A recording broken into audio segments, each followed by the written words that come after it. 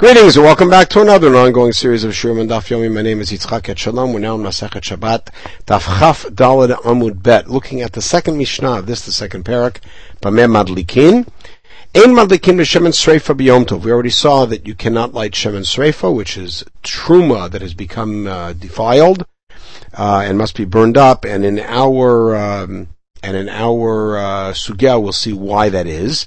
You may not use that for Yom Tov. Rabbi Shmuel Omer Ein Madlikin b'Itran. Itran, which we said earlier in the beginning of the parak, is the remains of making zefet, because it smells bad, and it's a lack of kvod Shabbat.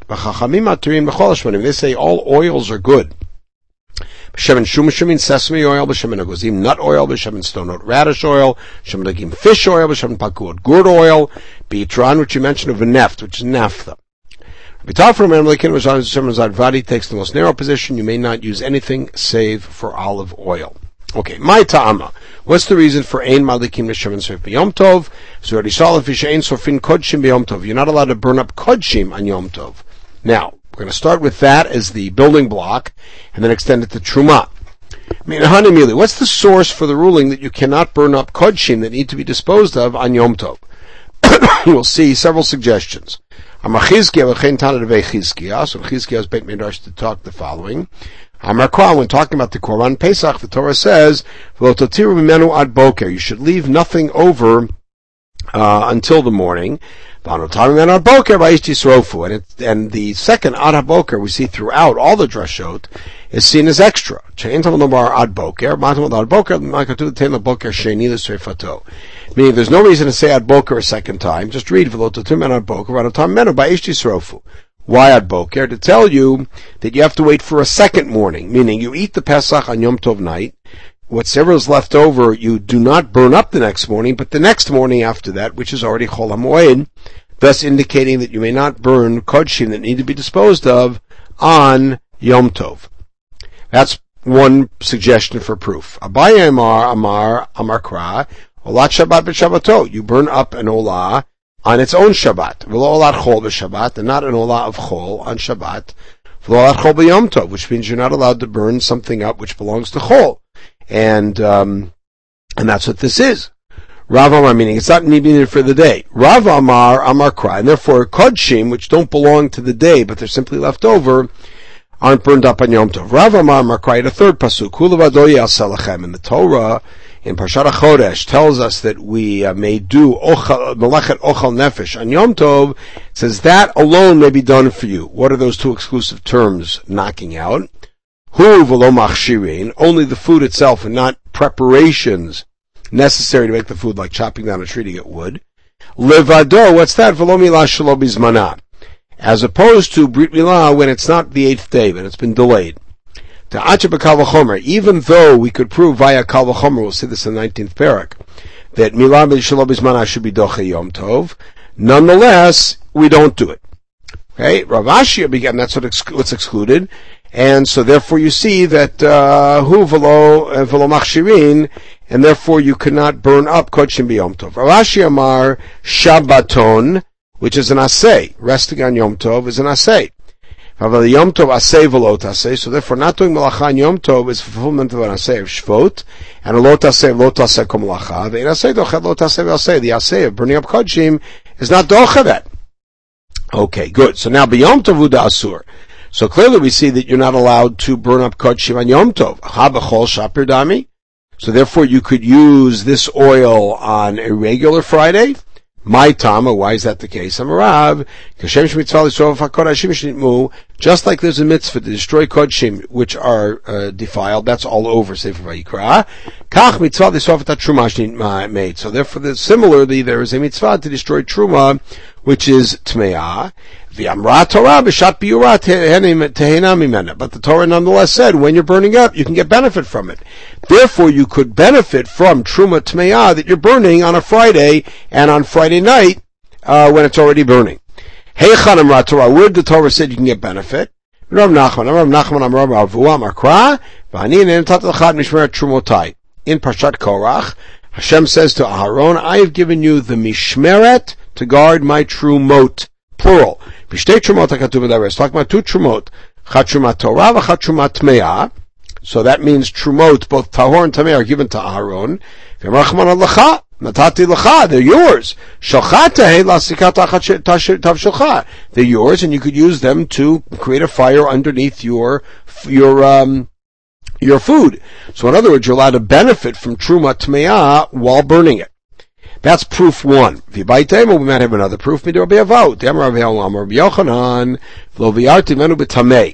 vidui ma'asrot, the person has to claim and state that they did not burn it up betuma, ma'aser sheni. Mimenu, and here we have another exclusive phrase. Mimenu, I haven't burned it up. But you can burn up shemen shel truma that became tamei. Maybe that means that it's only maaser that you cannot burn up when it's tamei and get benefit, but you can do shemen shel kodesh, which we're not allowing. So the answer is lav kal v'chomer. That doesn't work.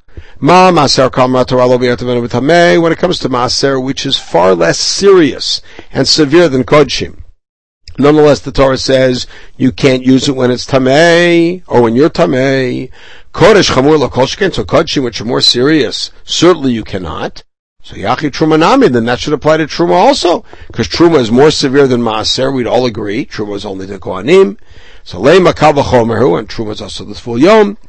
So the answer is aktiv mimenu. The answer is that we also have the mi'ut mimenu that says something else is mutar. So mara'ita, why do you decide that truma is mutar and kodshim is asur? Which means maaser excluded truma but not exclude kodshim from lo bi'arti menu v'tamei. The answer is mistabra kodesh lo matina. We're not going to knock kodesh out because shekain siman pant echs, which is a mnemonic. What is it? Pigul. Means kodshim is more severe because the laws of pigul apply and notar, and it's called a korban. The ayin is me'ilah applies, karet, and asur l'onen. That's the samech.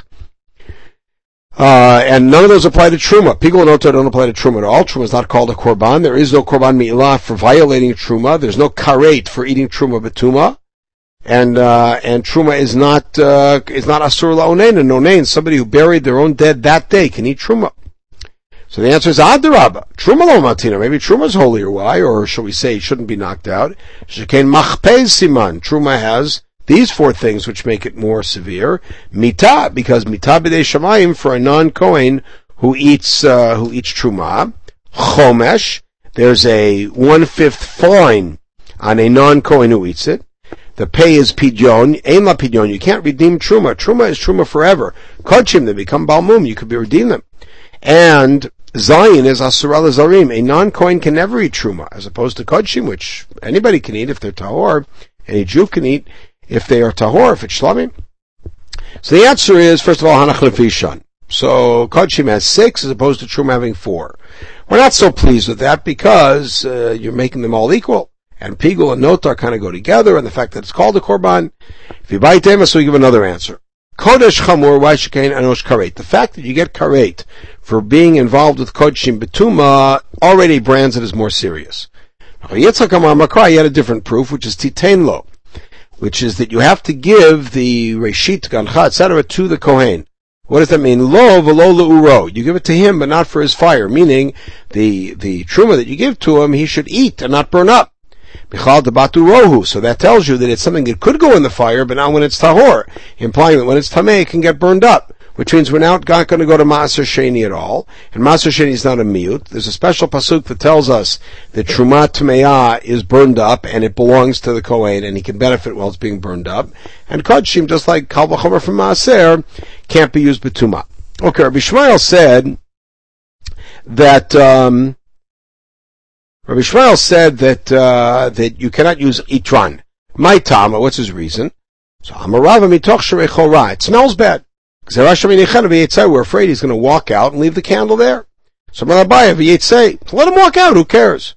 Shani Omer, Rava answered, Hadlakat ner b'Shabbat chova, because there's an obligation to light ner Shabbat and to sit there and eat your meal with the ner Shabbat and enjoy. This may go back to Rav. Hadlakat ner b'Shabbat chova. And that phrase leads to the big consternation among the Gaonim and the Rishonim as to whether or not there's a bracha on Hadlakat ner Shabbat. None is mentioned in the Gemara. So Hadlakat ner b'Shabbat chova, but Richatzat Yadayim v'Raglayim b'Chamina Arvit reshut. But washing in hot water your hands and your feet before Shabbat, that's voluntary. V'ani omer, that may be Rabba saying to Abaye, mitzvah, that it really is not reshut, it's a mitzvah. My mitzvah, what's the mitzvah of washing up in hot water? Because we have the following report. This is what he used to do. Erev Shabbat Nevi'im La'arivam Le'al Chamin. They'd bring him a basin full of hot water. He'd wash his face and his hands and his feet. He would wrap himself in linen sheets that had tzitzit on them, which itself is a machloket, because tzitzit involve tchelet, which is wool. And he would sit there looking like an angel. The students would be hiding the corners of the garments because they didn't have tzitzit on them.